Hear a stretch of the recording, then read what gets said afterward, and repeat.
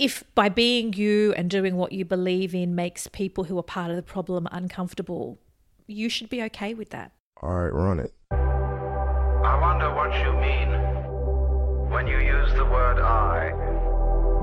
Use the word I.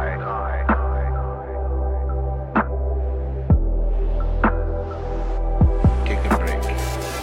We have an aversion to ourselves and to what's happening inside us. I've been very interested in this problem for a long, long time. Something settles. Welcome back to another episode. Today's amazing guest is Antoinette Lattouf. Antoinette is a multi-award-winning journalist, author, broadcaster, columnist, TEDx speaker, and mental health ambassador, as well as the co-host of the Briefing podcast, Australia's fastest-growing news and analytics podcast. She's passionate about diversity and inclusion, co-founder of Media Diversity Australia, a not-for-profit that's increasing cultural and linguistic diversity in mainstream media. She was AFR's Top 100 Women of Influence in 2019. She's written a book, How to Lose Friends and Influence White People, published in May 2022.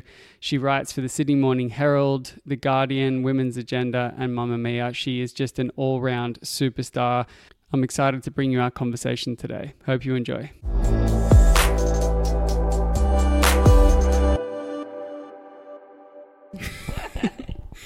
Antoinette, thank you for joining me in my house, the first podcast we're doing in a more laid-back setting, and I couldn't be more grateful to have a friend and a very respected industry professional to talk about an important topic. And one thing I'm grateful most about having you as a friend is the ability to know you're always going to tell it how it is. Honesty. And I want you to tell me an opinion to do with mental health that might be controversial, but you believe wholeheartedly. Oh gosh, there are so many. I still think there are so many. There are so many, but I still think that when it comes to postnatal depression, like people understand anxiety, depression, a little bit about schizophrenia, a little bit about bipolar. When it comes to perinatal or postnatal depression or anxiety, I can't help but feel there's still this little bit of judgment that, oh, it's because you're ungrateful or you're not really maternal or you're a bit selfish or you love your career more. There's still this undertone that a love for a child and leaning into that maternal instinct is and should be the most important thing that trumps everything else. And I guess that's because, unlike other mental illnesses, this is so intrinsically tied to a precious, vulnerable life that you're in charge of caring for and cultivating. And so I just feel that even though people can be generally more open-minded and understanding of other mental illnesses, although there are still taboos there, I'm not pretending everything's amazing, I do still believe there are inherent judgments among women as well and men that in some way it was the mother's fault or she was ungrateful or unprepared or too selfish. Wow.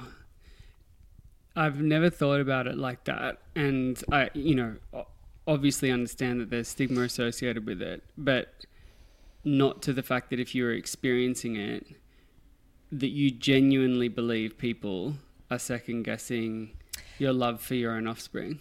Yeah. And also second guessing your your level of vulnerability, or that despite feeling this, you should just get up and soldier on. Because if you are as an individual experiencing a litany of mental health disorders, you can stay in your bed and never shower and never eat, and you don't have this tiny life dependent on you. And I think that's what separates people's level of empathy, because there's a sense that, well, just get up, you've got to do your job. Your most important job is to look after this child, so you shelve how you're feeling.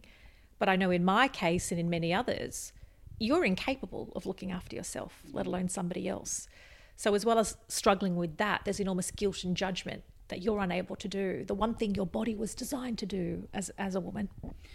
Yeah, what you were designed to do. And I think what people also don't understand about PND is your body is malfunctioning at the time. So yes, it's designed to do one thing, but as we know, it can also not do things that it's supposed to do well, given circumstances of chemical imbalances, which is exactly what you were experiencing.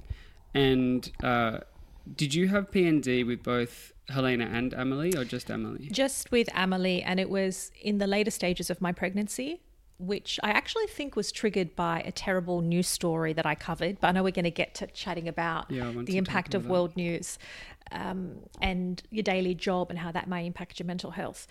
But I know I started at about 36 weeks, and I had obviously a sort of mental and emotional symptoms, but lots of physical ones like gastro issues and weight loss, hot and cold flushes. Like I felt terrible physically as well as emotionally and mentally. Do you think people still hold, are there people in your life that still judge you and think that that wasn't real and you should have soldiered on more? I remember at the time there were some comments from people very close to me and my family that this was just an indication that I loved my job more than I loved my baby, or that I loved my independence more than I loved a family. And so it was as though my personality was a precondition, or I was to blame for my mental illness. I'm not entirely sure I'm not entirely sure that those attitudes have shifted.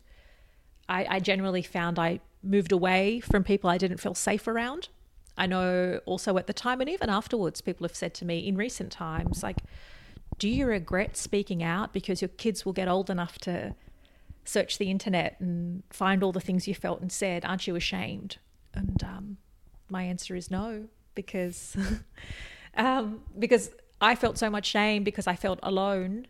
And I know for a fact, because I still get contacted almost daily by women who don't have the words or platform or freedom to express what they're feeling, saying, I see myself in you. So I don't feel shame, but I do know that there are people that still hold those views. And I think what's unfortunate is that people don't understand that you can have postnatal depression and also be an independent, career-driven person, and those two things don't need to trade off. And what can sit in the middle of both of those things is a loving human being who's trying their best. I see your approach to parenthood and actually your journey as very akin to my own mother's, who had postnatal depression and was an incredibly driven career woman. But more than anything, what I actually respect, which some people might judge, is that you are not only defined by your role as a mother, that there is more to Antoinette, and that you're proud to have a holistic view of your life. And I think, let me actually ask this a different way. Do you think that when people become parents, it is such an enormous experience that by virtue of the role becomes encompassing, but shifts so much into their identity that they lose part of who they are? I think if you ask almost any woman, she's at some point, either before children, during pregnancy, or in the aftermath, questioned her role and identity. As much as women, I'm a fierce feminist, as you know, and as much as women have made gains to not only be defined by their uterus or whether they have children or not, there's still an enormous amount of judgment about what you do, whether you have children, what age you have children, whether you have it in wedlock, whether you have 2 or 3. Yes, it's not the 1950s anymore, but those attitudes linger. And so I think it's especially difficult for women trying to carve out a role for themselves and maintain their identity, even if that identity is to be a full-time stay-at-home mum and embrace it. I have sisters who are full-time stay-at-home mums. They feel at the other end of the judgment, like at the judgment stick, where there are people at school drop off who look at them and like, oh, well, your kids are at school, are you going to go back to work? There's so much expectation and so much judgment around what a woman does after children.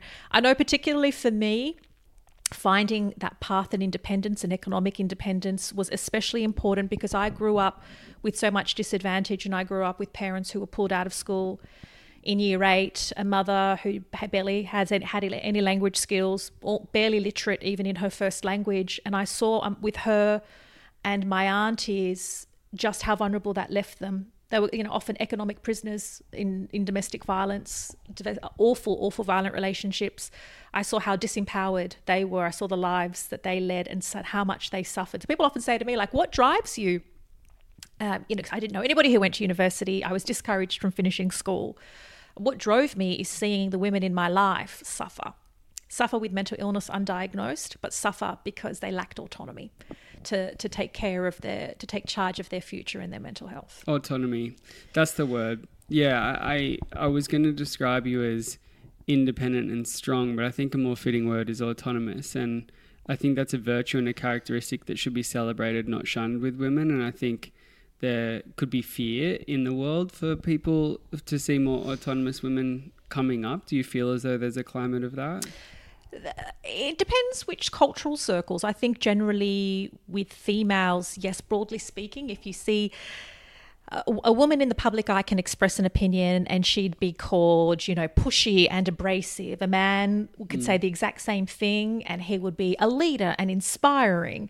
And then there are added layers to that if you have intersecting identities. Because I come from an Arabic-speaking background and a refugee background with really strong patriarchal structures in place, it's even more like, oh my God, like you do too much, you say too much, be quiet.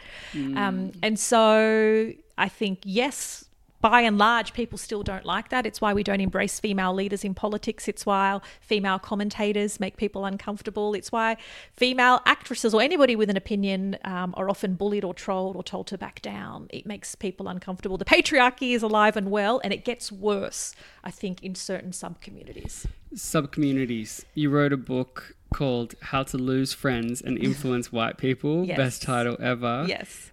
Which I've taken a lot from, and you've done a TED Talk. In your bio, in your intro, I'm going to do all the ridiculously amazing things you've already accomplished at your very young age and still yet to climb. What I'd like to hear in your words, what's the one thing you wanted people to take out of the book? What I want people to realise is that your anti-racism journey is a journey, and that nobody is free from bias and racism. Even as a woman of colour, I'm constantly doing work to be a better ally to First Nations and other Black communities. I'm constantly stuffing up. I constantly have to learn. There is so much unconscious bias and things built into our systems that reinforces prejudice and discrimination. And so wherever you are, just don't be complacent. Also, don't feel guilty about wherever you are, and realise that this is something we have to continue to work on. Unfortunately, there are so many people who won't even take the first step. They'll go, oh, I don't see colour. We all bleed the same. All lives matter. They say all of these kind of bullshit statements which don't mean anything and which are actually untrue. Unless you're colourblind, you see colour. We all have inherent bias that we need to address. So yes, realising that this is an ongoing journey. I know you asked for one, but I'm going to give you two because I'm always a little bit extra. And the other thing is to acknowledge your privilege and don't be ashamed of it. So often people, and I talk about this, there's some research that I cite in my book, that when people were confronted with injustice, it made them feel uncomfortable about their indifference. And rather than empathise with the scenario, so a list of scenarios, for example, the two Black girls were followed around in a shopping centre by a security guard, assuming that they were shoplifting or whatever it might be. Rather than feel empathetic, people's reactions, the researchers observed, was they were more likely to get defensive and start to lean into things in their life that was a bit hard, rather than understand that they're privileged, and if they walk it through a shopping centre, it's unlikely they'll be followed. And so I think people need to sit and acknowledge their privilege, and it is not a bad word. My daughters are so much more privileged than sort of Povo me with the refugee parents who couldn't speak English, and given how much disadvantage and violence I grew up around and trauma from the war that my parents had experienced. My kids' biggest problem is if they have to share a bed at the W when we're traveling overseas. They're like, my life is the worst, this is awful. That's the hardest thing they've endured. My kids are incredibly privileged. I am so much more privileged. And so once you acknowledge your privilege, you can be a straight, white, middle-aged man called Andrew, and more Andrews are likely to be CEOs than women in this country. That's okay. it doesn't mean that you don't have, it doesn't mean that you can't do work. It doesn't mean you're a terrible person. It doesn't mean you asked for it. Like, I didn't ask to be born straight. You know, I'm straight. I experience certain things that gay people don't, simply because of virtue of my sexuality. That's okay. Like, I'm not guilty. I don't feel guilty for being straight. I don't feel guilty for being educated. But what am I going to do with those privileges matters more than sitting in it feeling guilty and then rejecting everything because being privileged makes you uncomfortable. And step 2, after that's been achieved, to actually unlock behaviours that are anti-racist or at very least not biased. What comes next? Well, I think there's so much out there. There are so many resources out there where you can test your bias. Like, literally, there's a Harvard study online, a little thing you can do online. There are books you can read. If you don't like books, there are movies, there are podcasts. There's so much you can do as an individual to challenge yourself. One thing I'd say don't do is turn to the closest Asian or brown person you know, or your Uber driver who has an accent, and ask them to do the work for you or explain it for you. Whenever there are world events, whether it's, you know, with the Voice referendum, which we just had, or when Black Lives Matter happened, or now with the war in the Middle East, don't turn to people who are already marginalised and traumatised and ask them to do the work, because the resources are out there and you can do it yourself. One of the things that stood out to me, I don't know if it was in your TED Talk or in your book, and I might have misunderstood the sentiment, but it was along the lines of, if you miss out on certain opportunities and you are in a position of privilege, like, for example, me, I'm the textbook privileged person, and I'm trying to become more and more aware of that sometimes if you don't get something because someone else got a leg up, you need to become okay with that. Yes. And I agree.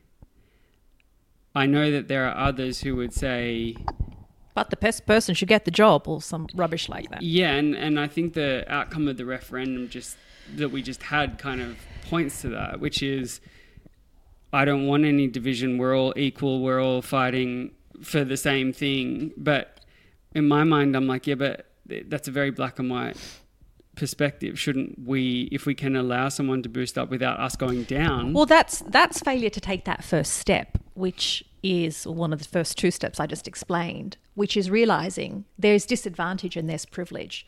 When people refuse to acknowledge that inequality, then there's never going to be, no one will embrace the next step, like they didn't embrace the referendum. We are one people. Don't divide us. We're already divided. We are not one people. We have huge disparities between non-Indigenous and Indigenous people in life outcomes, incarcerations, death during birth, child mortality, everything. But that's that failure to even take that first step. So unless you do that first step and actually understand bias and disadvantage and privilege, you're never going to be okay with a scholarship that goes to a woman in science, or a mentorship program, or targets for people with disability or people with other marginalised identities, because you refuse to believe that there's not a level playing field. And so I use this example in a talk I gave recently. If there's a super tall guy at a cinema and you're all there to watch, 50th anniversary of Dirty Dancing at the IMAX theatre, let's say, or a theatre that is flat, and there's a super tall guy and he's sitting in the middle and he's blocking the people behind him. And so you move shorter women and people in the front row, or people in wheelchairs in front of him, or you create another level so that they can see. That bloke in that chair would be like, why are they getting treated differently? Why do they get a different chair? It's like, well, the end result is for you both to be able to see the screen. It just so happens that from your vantage point, you're elevated.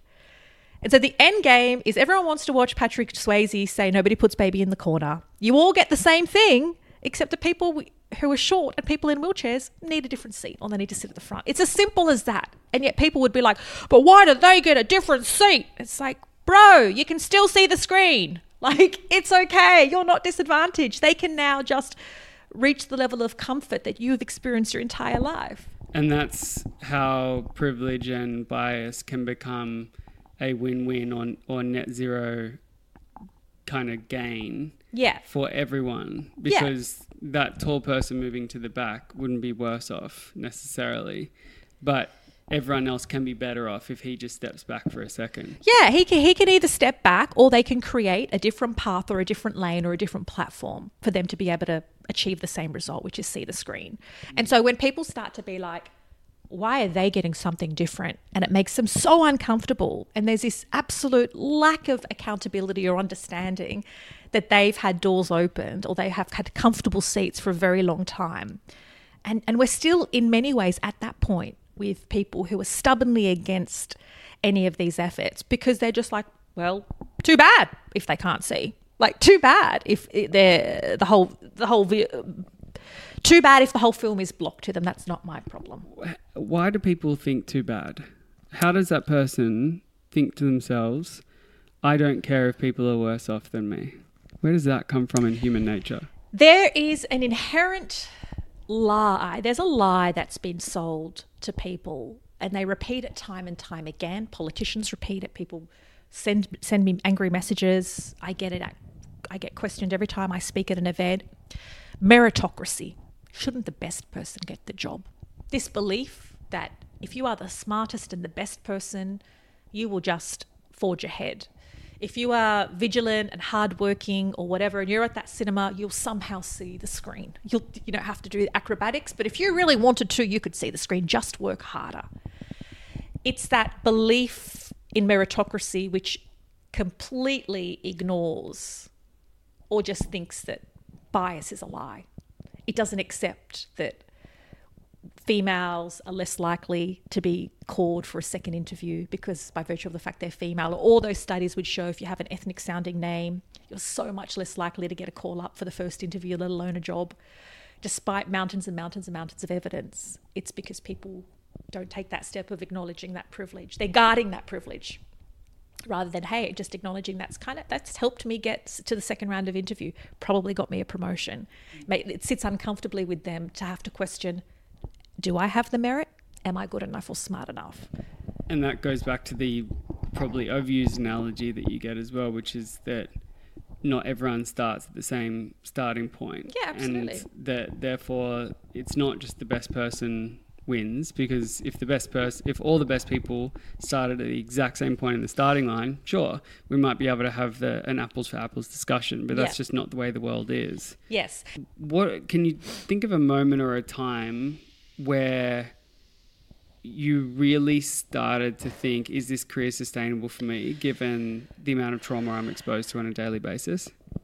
Yeah, about 12 months ago, I hit quite a low point with my mental health, where a lot of my symptoms of a sort of anxiety, insomnia, I was probably drinking too much, my self-care wasn't good. I realised, okay, this balance isn't right. I was at a writers' festival and start bawling my eyes out on stage. I was triggered by something. And this is by the sort of person, I rarely cry. I'm not that sort of person. And I was like, I couldn't contain myself. Maybe the audience thought it was really, really moving, but for me, I kind of just lost control of my emotions and I was spiraling. At that point, I realized something had to change. And so it wasn't that I'm completely retreating from the media. I'm diversifying what I do. I'm adding satire and comedy, and I'm writing columns about like lots of different topics, mundane topics, not mundane, but just kind of everyday to stuff as well. So it's not constantly looking into, inequity or war or trauma or racism, because that was taking too much of a toll. One of the things I also said in my book, I advised people, and I thought I have to practice what I preach, is that if you need a break, you can step away from the arena. The world's not going to collapse if you're not doing your job. There are other people. The world will be just fine. Do what you need to do to look after yourself, but importantly, come back in a capacity that works for you. And I think career breaks is something that we should be talking about more, but put that to the side. Has there ever been an image or a video that you've watched in the newsroom or on your phone as you were prepping for a story, or even a story of body of text, where you were like, shit, and that just stuck with you and like a week later you couldn't shake it? Well, currently all the images coming out of Gaza are harrowing.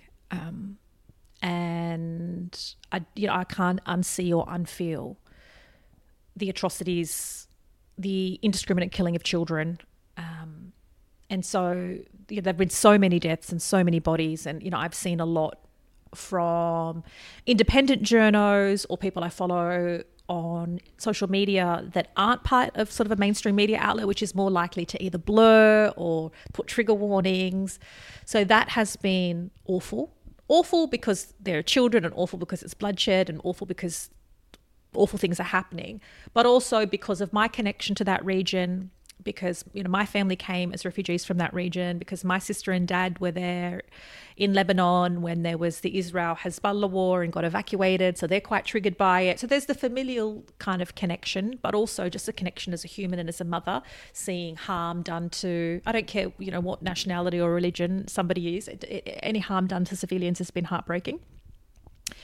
I think something that probably has stuck with me longer, and I didn't realize it at the time, was when I was heavily pregnant and starting to have bad thoughts and poor mental health. I was covering the Martin Place siege, the Link Cafe siege.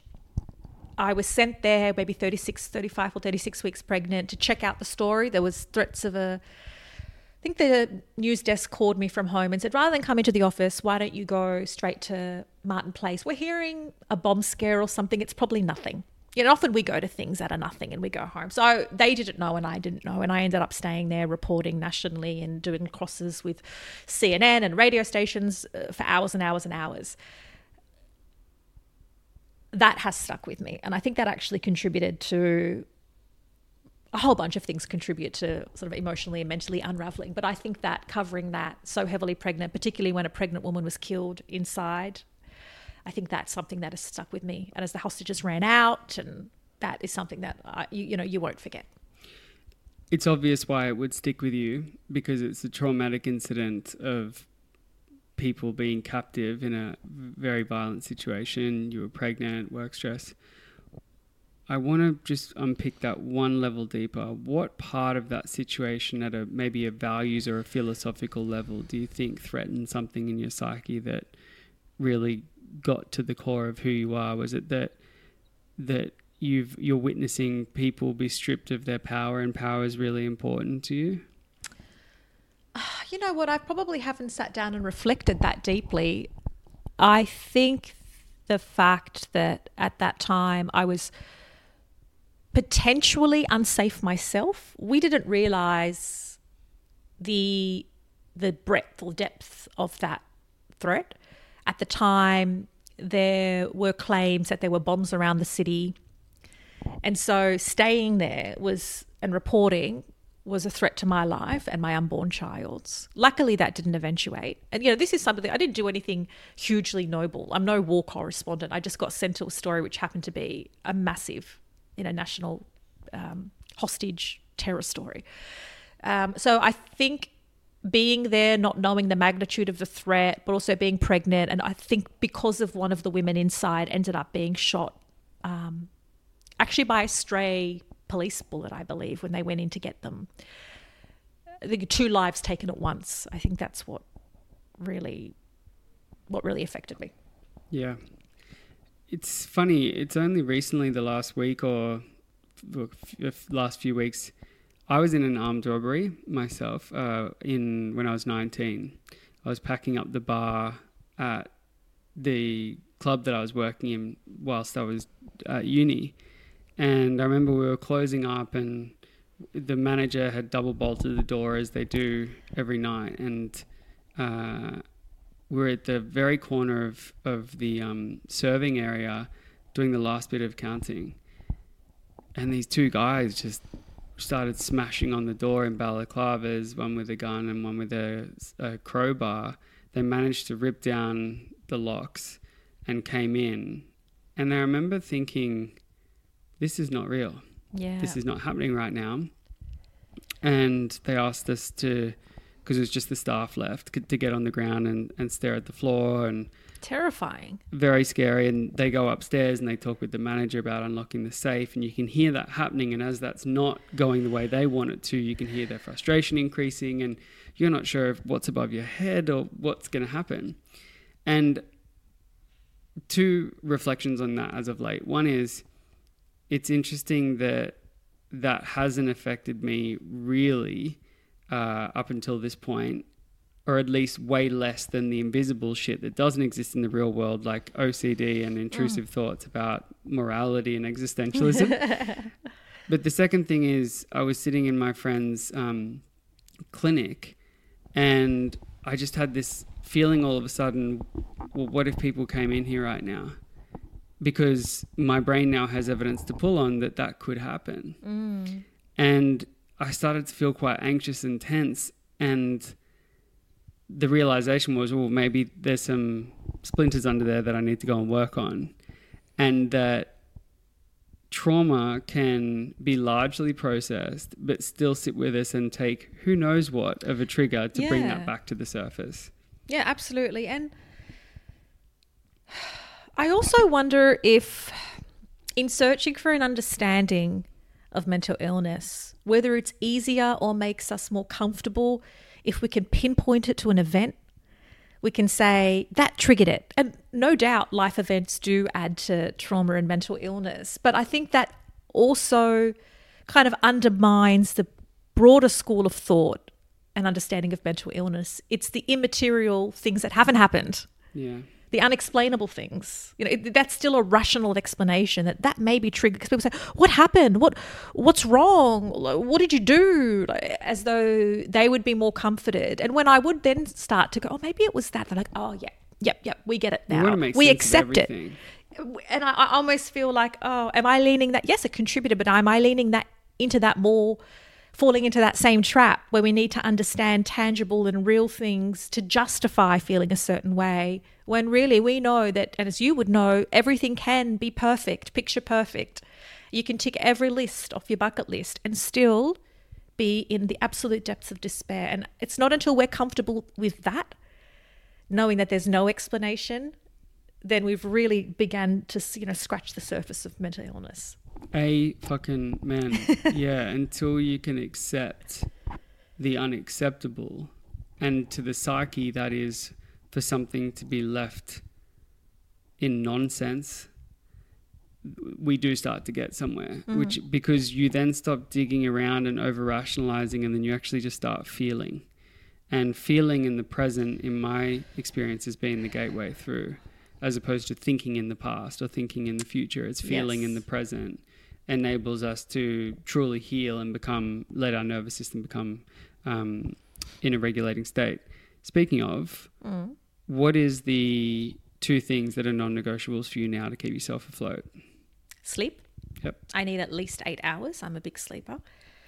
Exercise. I know that sounds really boring, but sleep and exercise. I exercise about 5 times a week, and I have to absolutely, if I don't sleep 2 nights in a row, well, I start to unravel. And so my family, my friends, everybody knows that that's just a part of who I am and what I do. They can't be offended or inconvenienced or whatever. It's just what I do. Complete non-negotiables. What about you? Sleep.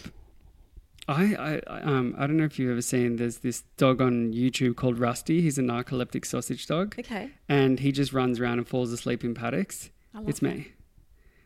I swear to God, I sleep so fucking much. Yeah. And I don't know if that's a condition or if it's just who I am, but... Like how much? Like 10 hours a night. Okay. And I mean, it is a bit like a child. But I'm a big child. But I'm also, like, a fear that I've been having recently is I'm getting to an age now where I need to think about having a family. Yeah. No, I need to. I want to. Yeah. And I find myself doing little tasks. Like, for example, setting up for this podcast, I was going through all my tech equipment, and that took hours, and I'm like trying to order to see what I need to buy. Or on Sunday morning, I was just so exhausted, and I ended up waking up at 10, 11 o'clock in the morning. And I keep questioning whether I can be a father, because I don't know how I would let go of A, the nice to haves, but B, the need to haves. And unfortunately, my need to have list is bigger than most to keep myself afloat, like the sleep and the diet. Well, my answer to that is find a Danny. And Danny is my husband. One of my best friends who I love with all my heart. Because what I lack, thank God I married a man who doesn't need much sleep. He because sleeps with like 4 hours a night or something. like he can function on 5, because when I was at my worst and he had to care for me and for our newborn, I was sleeping in another room, highly medicated, and he was getting up and doing the night feeds and going to work and whatever. And so whatever shortfalls I have, he is my partner, and that's real parenting. It's a partnership. And so I think, especially with you, at least you're going into this eyes wide open. You know, you live with this and you know them. This is something we discovered after. Yeah, that must have been, you got sidelined. Yeah, and I'm just super lucky that it was a real, collaborative effort. And so, maybe when you're out dating, you'd be like, do you sleep in? Are you a heavy sleeper? that can be something you'd be like, oh no. Do you run off little sleep? Because I need this from a fertility perspective. And by the way, would you like a drink? Yeah. Like, just do that. Can you survive on 4 hours and you don't mind if I go on a tech rampage for... Okay, we can reproduce. But for real, no. And like non-conventional things is really important to me. Like, for example, I like the idea of sleeping in separate rooms, but a partner might be like, fuck that. That's a lack of affection. That signals a breakdown in relationship. But as an introvert who wants to recluse to my own space and just have 4 corners of the world somewhere that's mine that I don't share with anyone. Yeah. Like, how is that, again, just finding the right partner that I think it's finding the right... I mean, I'm by no means a relationship expert. Either that or find a king bed, because it's big enough that you have your own space. No, I need a room that's just mine, because I think everything in life is shared, and children is the ultimate selfless act where you go, basically, take my life. Yes. have all my attention and priority and blah, blah, blah. Where, and maybe this is a question for you, where do you go? Where's the 1 by 1 square meter patch of the world where you're like, this is Antoinette's and no one else's and I get to guard it? Well, that's my work. My work is where I feel autonomous and in my element and doing my own thing. That's where I feel.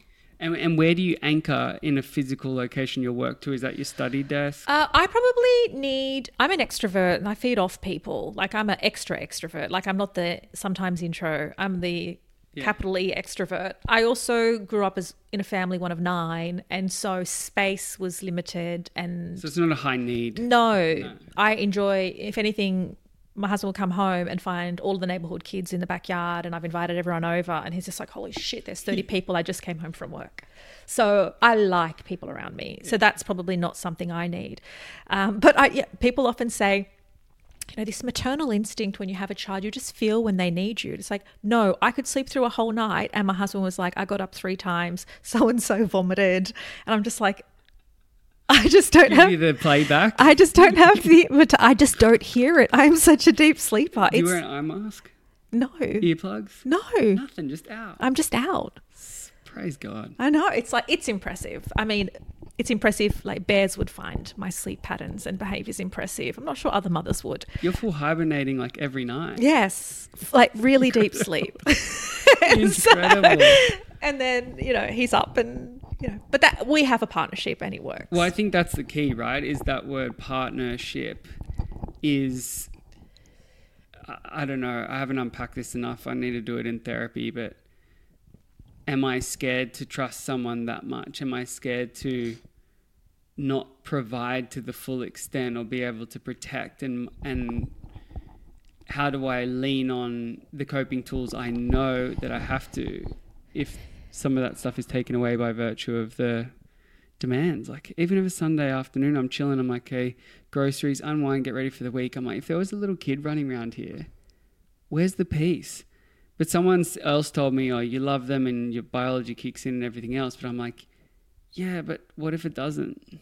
Then you can find the peace. I don't think you need to wholeheartedly succumb your life and identity in every part of your time to your child. If you need those moments of time out or another room or a sleep in, or you do that. Like, something Danny and I do is we give each other space to be and feel and do what we want. We don't manufacture that it all has to be together to be happy, because it doesn't. And when you're your better version of yourself, you're a better parent. So if that means... Oh, and the other thing is, like, I'm surprised I haven't fallen asleep on this couch. I fall asleep everywhere as well. And so I could be like the kids playing at a barbecue and I'm like napping on the couch. You're Rusty the narcoleptic sausage dog. Yes, I am. This whole time. And it's funny right in front of us. because I have 2 speeds. I'm like go get 100 miles an hour, Yeah. or Hibernation. absolute hibernation. Yeah, roger that. And so I'll do so much in my alert active stage. I Yeah. am there so much for my kids, and then I'm comatose. And then deep rest stage. And so, and you find the balance and you find those spaces for yourself.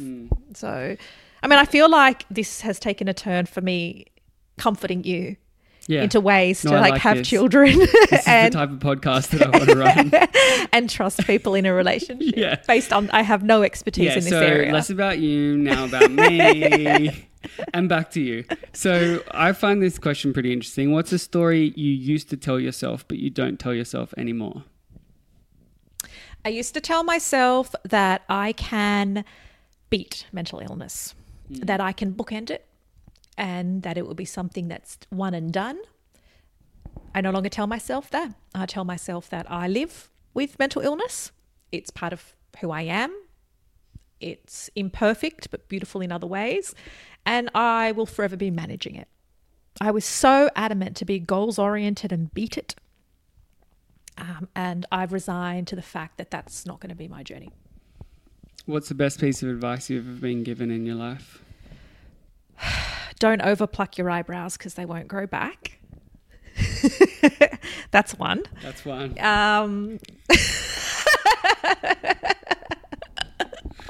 That's a fucking cracker. That's a really important one. That's super important.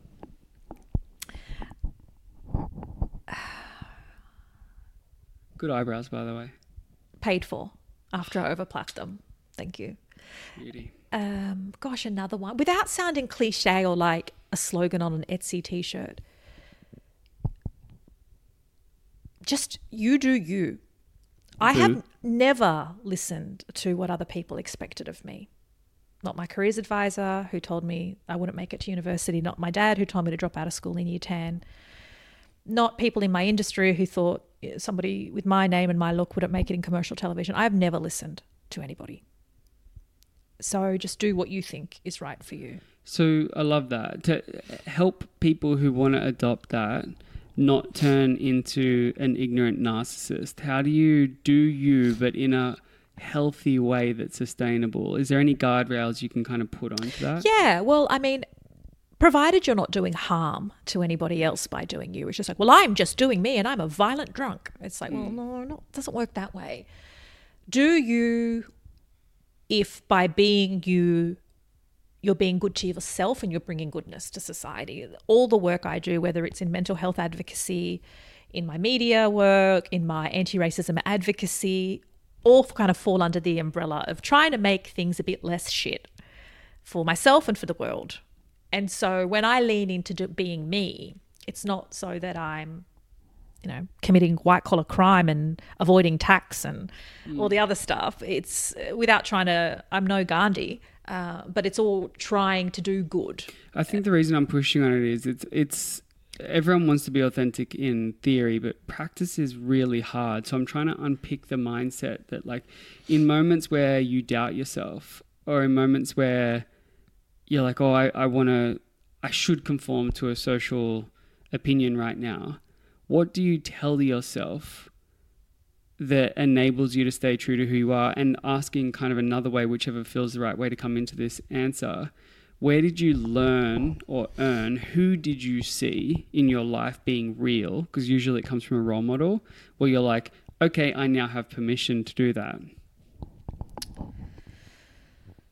I never had a role model in a career sense because I didn't know anybody who went to university or any professionals around me. But what I was able to see with my mum was a strength and a commitment to her values, irrespective of what life threw at her. And life threw a lot of crappy things at my mum. And so her ability to be unashamedly her, even though some people found it confronting, she does. Tell me an example where you remember seeing your mum being unashamedly her. Like she was comfortable to say things that made people uncomfortable. Like I remember I had like a face full of acne as a teenager. We went to a dermatologist. I don't know how she scraped the money to see a dermatologist, and we couldn't afford whatever the medication he wanted to give me. And I remember her saying, she's like, I can't afford this. Like, I want to help my daughter, but I can't afford this. You can help my daughter. What can you do to help my daughter? She's like, I'm not leaving here until you help my daughter. And so she put shame, pride, whatever down to try and help me. And I remember he turned around and he gave us a samples box of all of the stuff. He's like, here, take all of my samples. And so she wasn't uncomfortable showing vulnerability. She wasn't uncomfortable going, I'm not leaving here without an answer. I mean, that's just one way to help my acne. I love that. She was a little bit brazen in her delivery. Maybe it was the language barrier, but she never sugarcoated things because she'd seen and explored a lot. So I always knew that life could be really unfair and really tough, and particularly unfair on women. And so I guess because she never sugarcoated anything, I don't either. And even though I could see that doctor, I was so embarrassed at the time going, oh, don't tell him we can't afford it. But even just kind of putting him on the spot and going, you have the power to do something, do it. And he did. And my pimples are gone. And now you're going. No, it's so cool because usually when a value trait is present in someone, particularly if it's not overly popular or traditional, they have seen it in someone that they've respected and thought, I'm going to try this on for size. And once they've put the jacket of authenticity on, go, yeah, I fucking like this. I look good in this. Yeah, yeah. And they're able to double and triple down. And so do you have a practical sentence or action that people can take if they weren't able to see authentic role modeling in their younger years, how they might be able to become more of themselves in daily life? I guess the overarching title of my book is How to Lose Friends and Influence White People. And I guess that is a cheeky take on Dale Carnegie's How to Win Friends. And I think it's being able to sit in the discomfort of not winning a popularity vote, or knowing that you might not be digestible. And if by being you and doing what you believe in makes people who are part of the problem uncomfortable, you should be okay with that. I know I'm struck off a whole bunch of people's Christmas lists. I know a whole bunch of people, and I'm like, I'm okay because I think you're dickheads, and I don't want to be liked by dickheads. And so, but I think a lot of people struggle with that. I think people really want to people please. I don't know how. Maybe because I'm the fifth of 7 children and I got ignored and I just had to do my own thing, and I was never mollycoddled. I don't know what it is.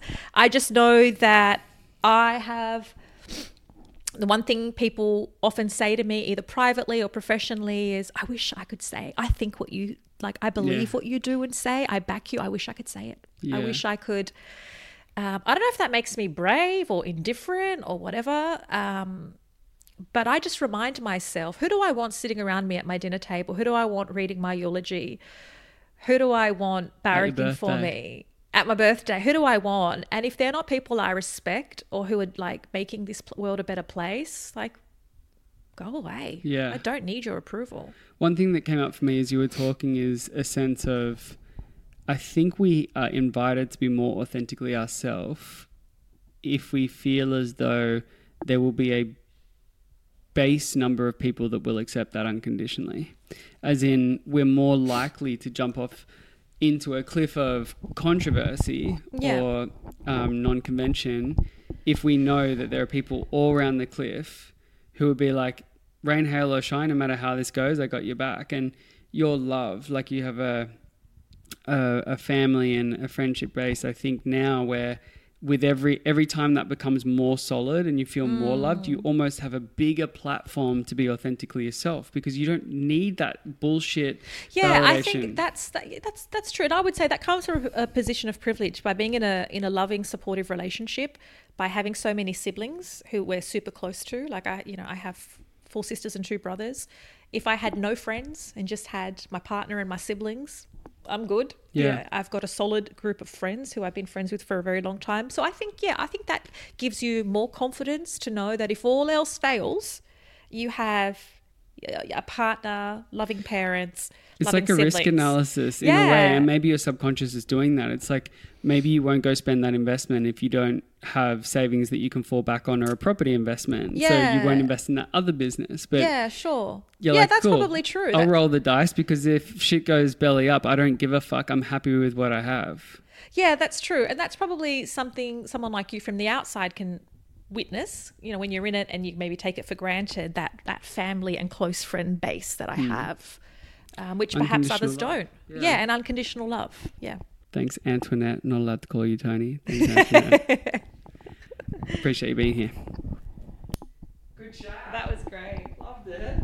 So many little fun snippets for us in there. Emotions have a natural tendency to dissipate unless they get reinforced.